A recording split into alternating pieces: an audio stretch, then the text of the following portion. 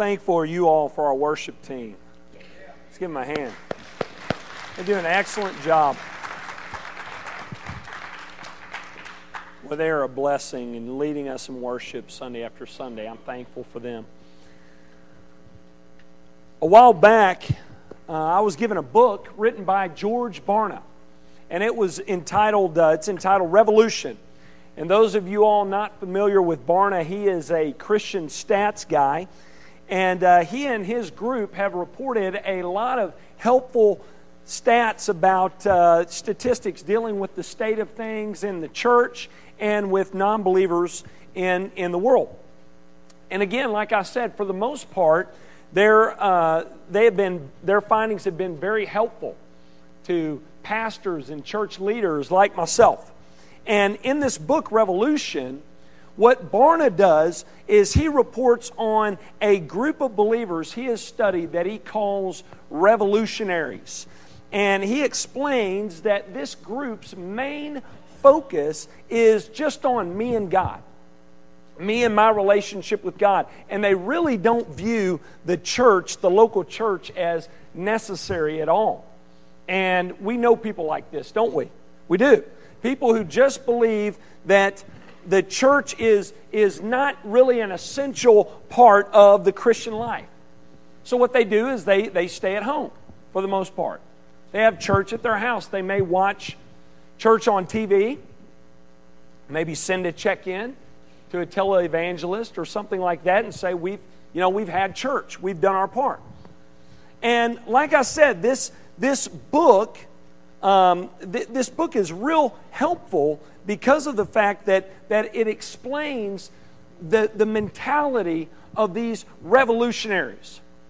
But I take issue with this book because of the fact that Barna's prescription is worse than his diagnosis. Here's what Barna says in the book after reporting these findings. He says this is just kind of the way things are headed. So we just need to embrace it. We just need to accept the fact that people are trying to be the church beyond the church walls.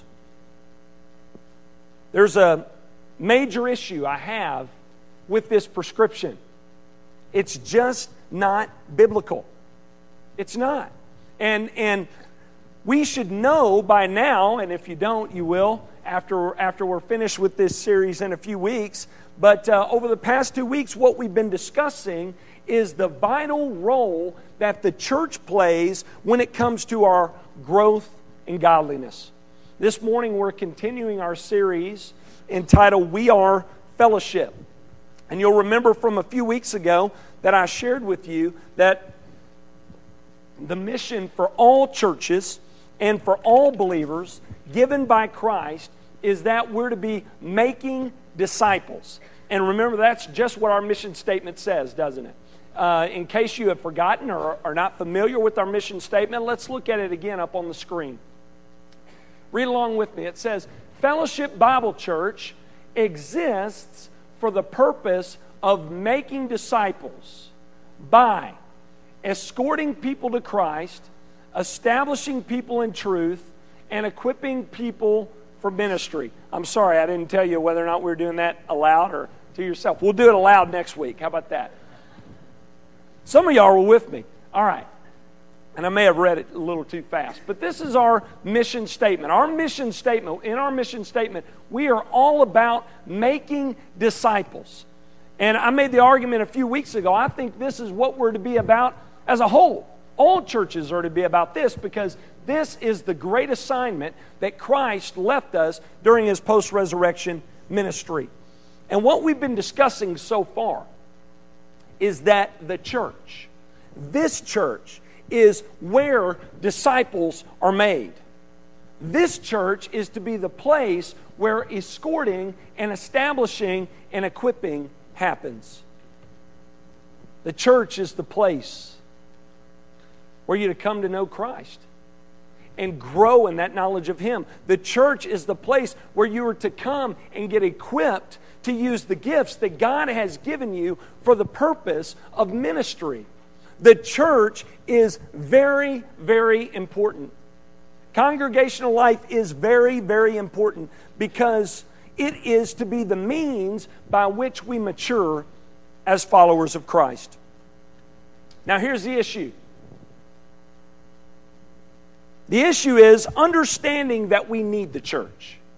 Let's be honest, this is a very difficult concept for us, right? The reason why is because we're Americans.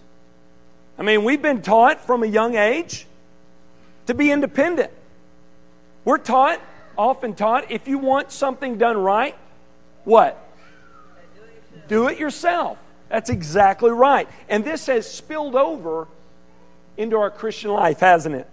And as a result of this mentality, we often fail to value the church and to value relationships with other believers as we should. Oftentimes people think, my Christian life, it's all about me and God, me and my Bible. That's it. I don't need a pastor Sunday after Sunday telling me or teaching me Bible, and I don't need the church and God's people to get me to where I need to be spiritually. Once again, that mentality plays in. You want something done right spiritually? What? Do it yourself. Yeah, that's what many people think. Now listen closely when I say this.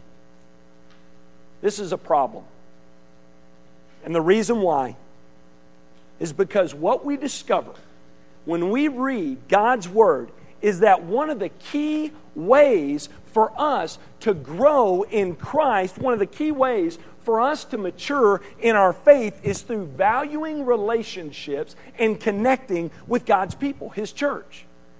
In fact, what we learn is that this morning, and what we're going to learn when we look at this text and others like it, is if we want to grow in Christ, it won't come unless we do that.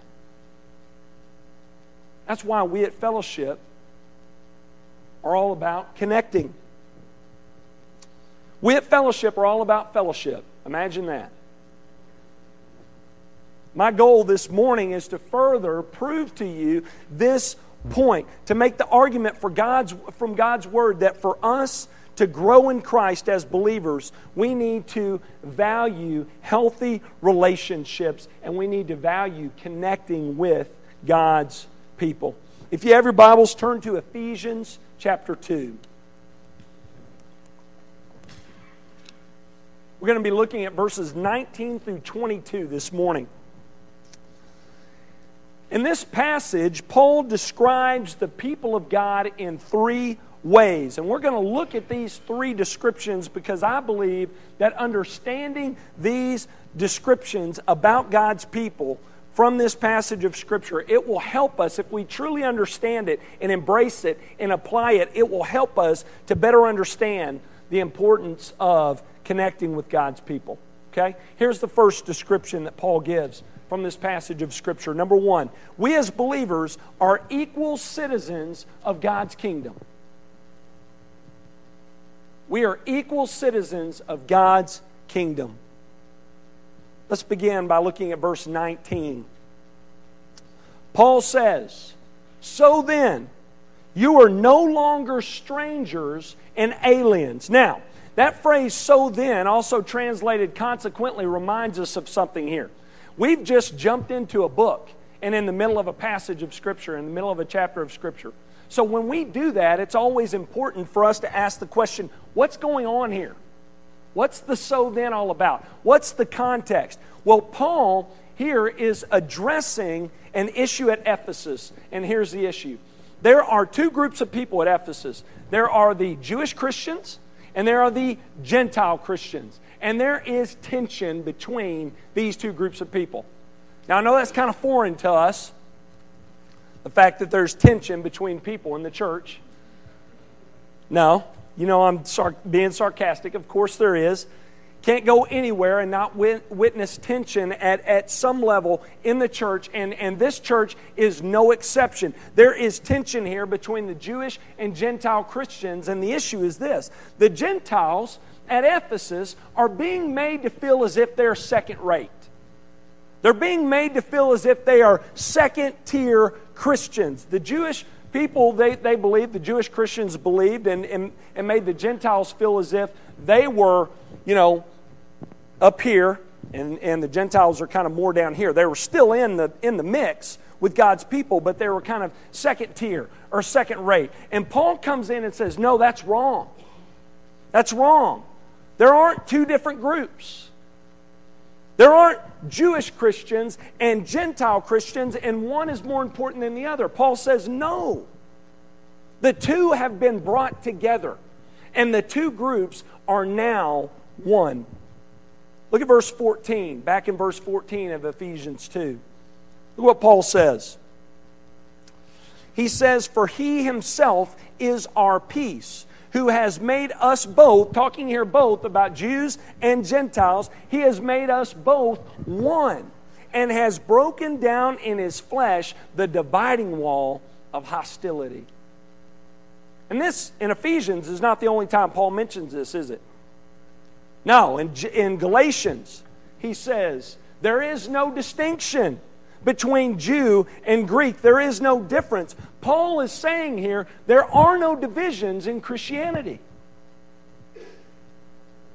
The two groups have become one. There aren't Jewish Christians and Gentile Christians. There are just Christians. That's Paul's point. Let's look at verse 19 again. Paul says, so then, because you, who were once two, are now one, because there is no longer this division between you, because this is the case, you are no longer strangers and aliens. In other words, you are no longer outsiders. Now, the word strangers and aliens there can be used to describe people who live in another country. Foreigners who don't have the rights of citizens. How many of y'all have ever traveled outside the U.S.? Just raise your hand. Okay, a few of you. Well, you know when you go beyond our nation's borders that you're an outsider, don't you? I mean, I'm reminded of this each time I go to Nicaragua. Now, it's not their fault. They're very nice and they're very welcoming, but I'm still an outsider. I mean, when I go, I don't know my way around. I'm not a citizen, so I couldn't stay there. I couldn't vote. I'm referred to as a gringo or an American.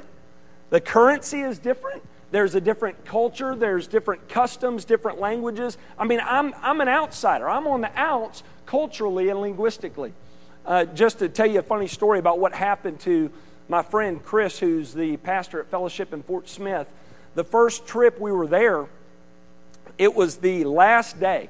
And everybody sang their goodbyes and everything. It's a real emotional time.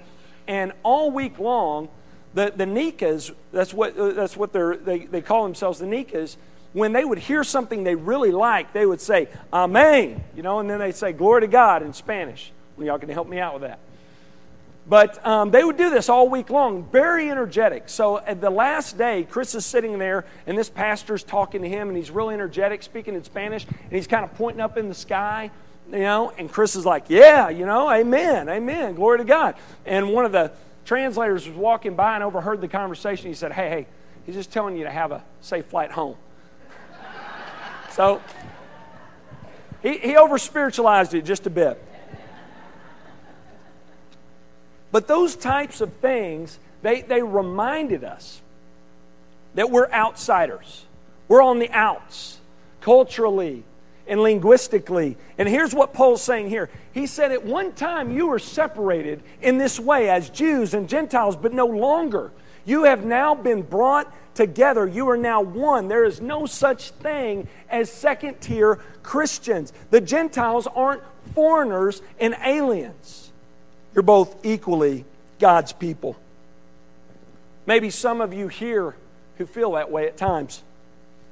Maybe you feel like an outsider because you weren't raised in a Christian home, or you're not as knowledgeable about the Bible as the next person. Maybe it's because you've gotten away from the Lord for a while and you never really have felt as if you've gotten back and plugged in and connected with God and His church.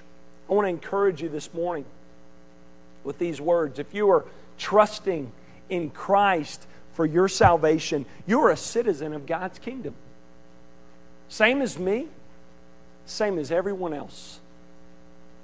Don't let that feeling that you're second rate or that you're second tier in comparison to someone else. Don't let that mindset prevent you from going on and pursuing godliness and being all that God has called you to be, and for growing and maturing in Christ.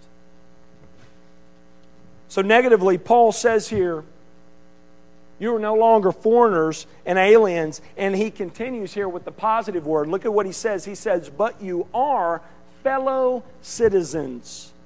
In other words, you have full citizenship. You are equal citizens of God's kingdom. And get this is so key. When we realize this, that we are equal citizens of God's kingdom as believers, and when we live as such, when we receive this truth and apply it, you know what happens when we do this? The church begins to reflect the reality of the gospel. Let me explain what I mean here. God's church has the potential to be a powerful illustration of the gospel. You ever looked at the church? I mean, there are people who attend church from all different walks of life, aren't there? There are. Church is made up of both male and female, young and old, people with different styles, different tastes, different races, different cultures, rich and poor. All of these different people who have gathered together that you would never expect to be in the same room together are. Now, what's the common bond that brings this diverse group of people together? Sunday school answer is not the Bible. Jesus, right? It's Christ. In Christ, we who are diverse become one body.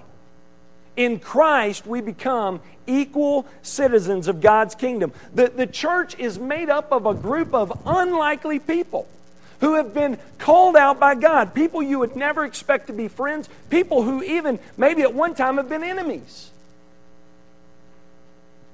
It's people with nothing in common but Christ. And the gospel brings them together like nothing else could. It's amazing. It's Christ and His gospel that causes the dividing walls to come down. It's in Christ that we can come together. It's in Christ that we can become one, that we can love one another no matter our differences.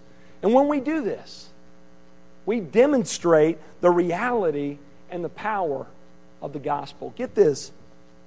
One of the surest ways to ruin our witness in the world is to neglect one another. It is. Or to only be loving and friendly toward those who are like you. Christ has torn down the barriers. He has placed us all as believers into one kingdom, and people are able to see that God is love and that Christ is Lord when they see the church living in harmony with one another no matter what. So it's very important for us to realize that all believers are equal citizens of God's kingdom. The second description that Paul uses of the church is that we are all equal members of God's family.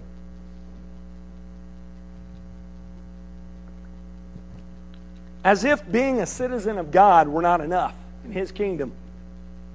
I mean, let's be honest, that's great in and of itself, isn't it? But get this, God's work in Christ, it draws us even closer than that. Through Christ, we're made members of God's household. Paul says, you are members of the household of God. In other words, you are family. As believers, you are family. Once again, Paul makes this point here to explain to them there is no partiality. There is no favoritism, no division with God's people. Once again, at this time, the Gentiles kind of felt that way. They felt as if, yeah, we're at the table, we're in the family. But the Jewish people are the favored children. They still sort of felt like outsiders, even though they were in the family of God. Paul says, no, because of your faith in Christ, you are all, without exception, treated the same. You are all equal members of God's family. You are viewed by God in the same way. And because this is the case, Paul goes on later in Ephesians to say, because this is the case, you need to act the way God expects members of His family to act. Look at what he says in Ephesians 4:1. Flip over to Ephesians 4:1 quickly. Look what Paul says here. Therefore, because of all the things that God has done for you, that's what the therefore is. Because of all of these things, I urge you to walk in a manner that is worthy of the calling to which you've been called. In other words, because you are equal citizens of God's kingdom, act like equal citizens of God's kingdom. Because you are equal members of God's family, act like the child of God needs to act. That's what Paul's saying. Right now, Ava and Edie are at the age where they're learning to play together. And they do pretty well for the most part. But every now and again, I'll hear a crash. And I'll hear crying or screaming. And I'll have to run in there and kind of see what's going on and separate them. And they have their spats. And though at times we allow them to play by themselves, and though at times we kind of separate them when they're getting at one another, we never come in and say, all right, that's it. You girls are never playing together again. You're just going to remain separate. You know why? Because we want them to learn to work it out. We're teaching them you are both equally a part of this family. And you have to learn to live together as sisters. Guess what? That's what our Father wants.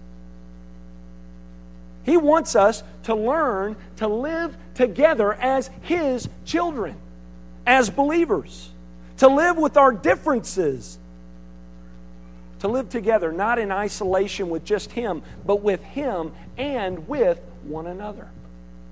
That's what God wants. We have issues with people in the church, and believe me, you will, if you haven't already. God doesn't want us to just part ways and say, you know what, I'm just going to be the church in my home. I'm just going to watch a service on TV and I'm going to hear God's Word without having to deal with God's people. God says, no, I want you to deal with my people.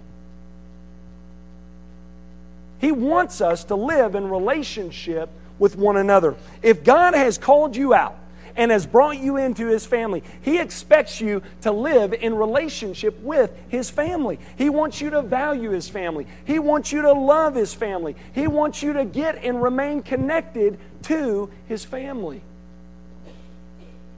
Number 3. The third description that Paul uses about the church is that as believers, we are equal parts of God's building. Look at verse 20. Built on the foundation of the apostles and prophets, Christ Jesus Himself being the cornerstone. So here, Paul describes God's people as a building. That's kind of interesting, isn't it? God's people, we are a building. So in this passage, Paul has referred to us as equal citizens of God's kingdom, equal members of His family, and equal parts of His building. And notice he says here in the text that the foundation of this building are the apostles and the prophets, and the cornerstone is Christ. Now, what is Paul giving us this metaphor for? Why is he describing us in this way? What he's telling us is this: God is building a community of people. That's what He's up to. And the apostles and the prophets, they play a pivotal role in that they are the foundation of this building. Now, I think that this text right here makes a good argument for the fact that we don't still have apostles and prophets like we do today as they existed back then, because Paul refers to them as the foundation. They played a pivotal role in the beginning in providing the foundation for God's building. Now, I know it's a metaphor and we don't want to push those details too far to make a point, but I think this gives us a strong argument for that.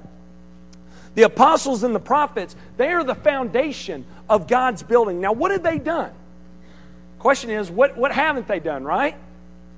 They gave us written revelation from God of Christ.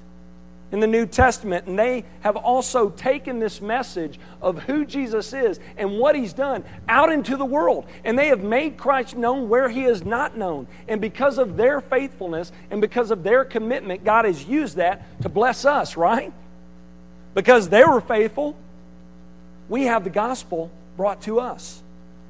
So they're the foundation. Paul goes on to say, Jesus is the cornerstone.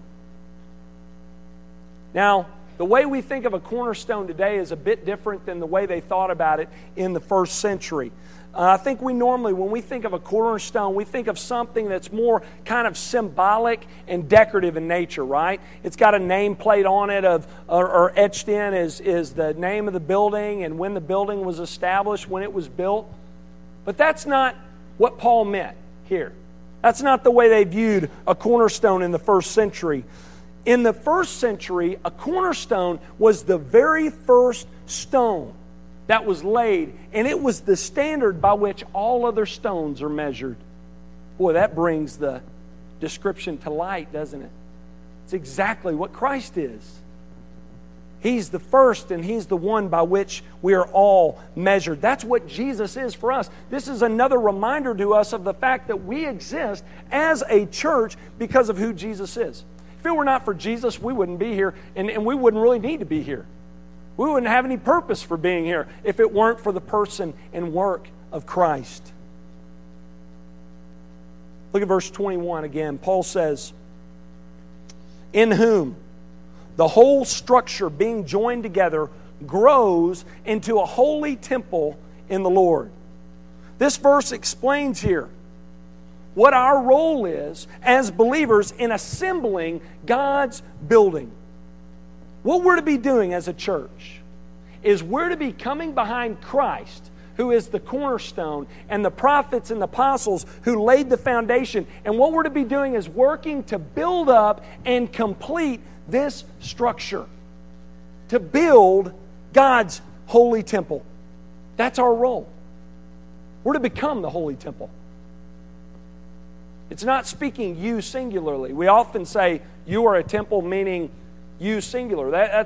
It's plural in the Scriptures. You, as a church, are a temple, holy temple.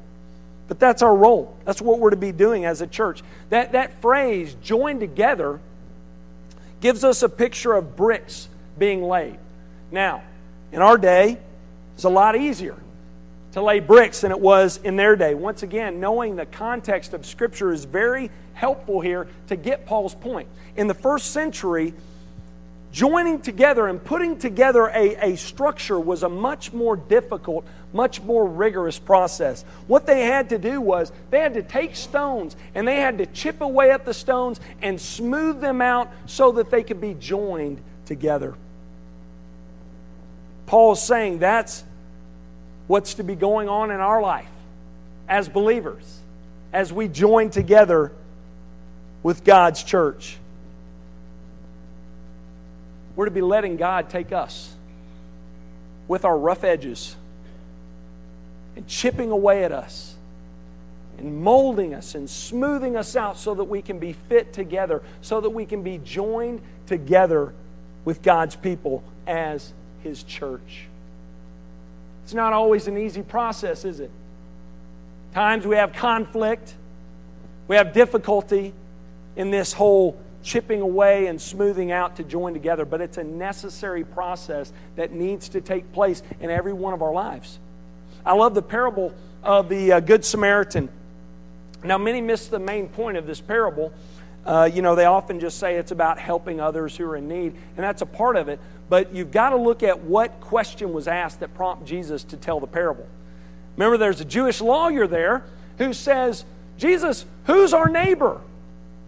Now, they've been talking about loving your neighbor as yourself, and this was a Jewish man, and back in that time, the Jewish people, they had hang-ups with particular groups of people, the Samaritans being one of those. And so what this man is asking when he asks, who's my neighbor, is, do I have to love everybody? Do I have to be neighborly toward everyone? And Jesus sees right between what he's saying. He reads between the lines, and he tells the story of the Good Samaritan. Jesus' point in this story is saying that we are to loving one's neighbor means we are to be willing to care for, show compassion toward, and live in relationship with those who we consider to be our enemies and who others consider to be our enemies. That's Jesus' point. Now, what is Jesus doing here by telling this story? He's chipping away. He's beginning to chip away and smooth out the people who are listening, his listeners, his followers, so that they will be joined together with one another in Him. And that's what God's doing through Paul in the book of Ephesians. And you know what? That's what God wants from us as well. It's what He wants. When I hear about people who are not plugged into the church because they had bad experiences in the past with God's people and they just refuse to associate with the church, you know what that's telling me from this text of Scripture? It's telling me they're unwilling to allow this process to take place. They're unwilling to allow God to chip away at them, to mold them, and to make them into who He wants them to be so that they will be joined together with God's church. We need to allow ourselves to do this. We don't need to just cut and run when the going gets tough or when people get difficult, but look at it as an opportunity for God to use that to make us more like His Son. That's what God wants. So, God is building up a building. He is chipping away. He is smoothing out His people so that they'll be joined together. For what reason? For what purpose? Look at verse 22.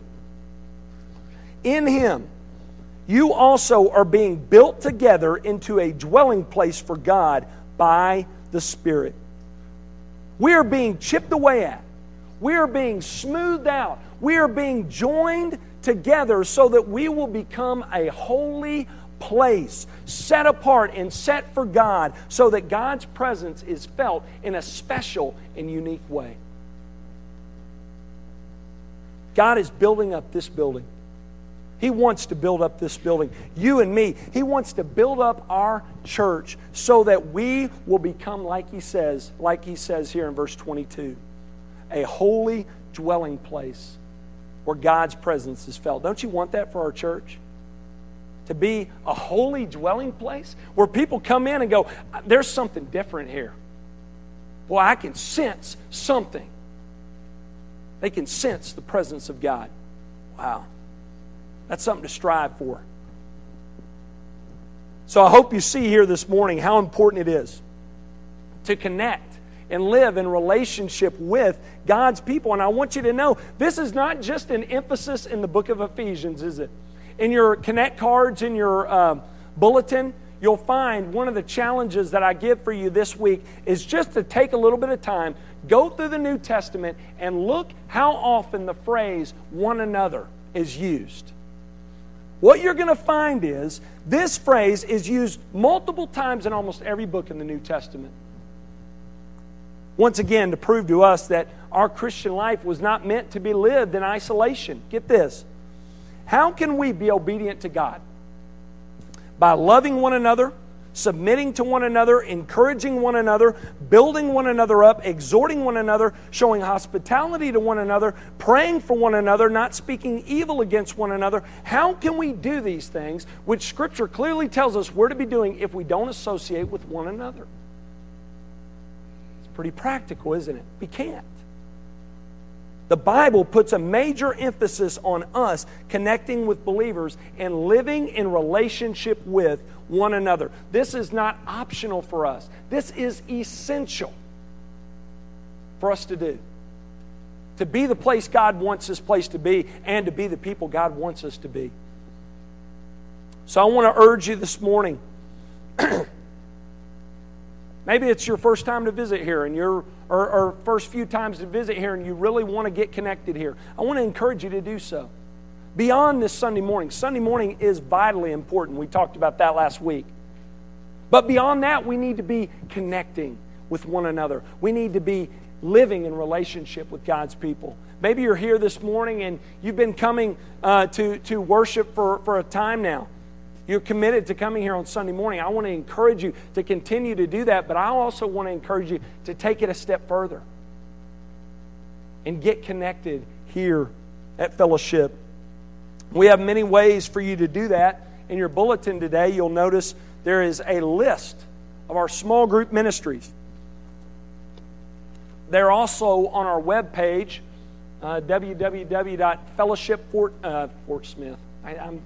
when am I going to stop doing that? fellowshipjacksonville.com. And you can go on there and you can, no, you don't have to plug into them all. It's not what we're asking.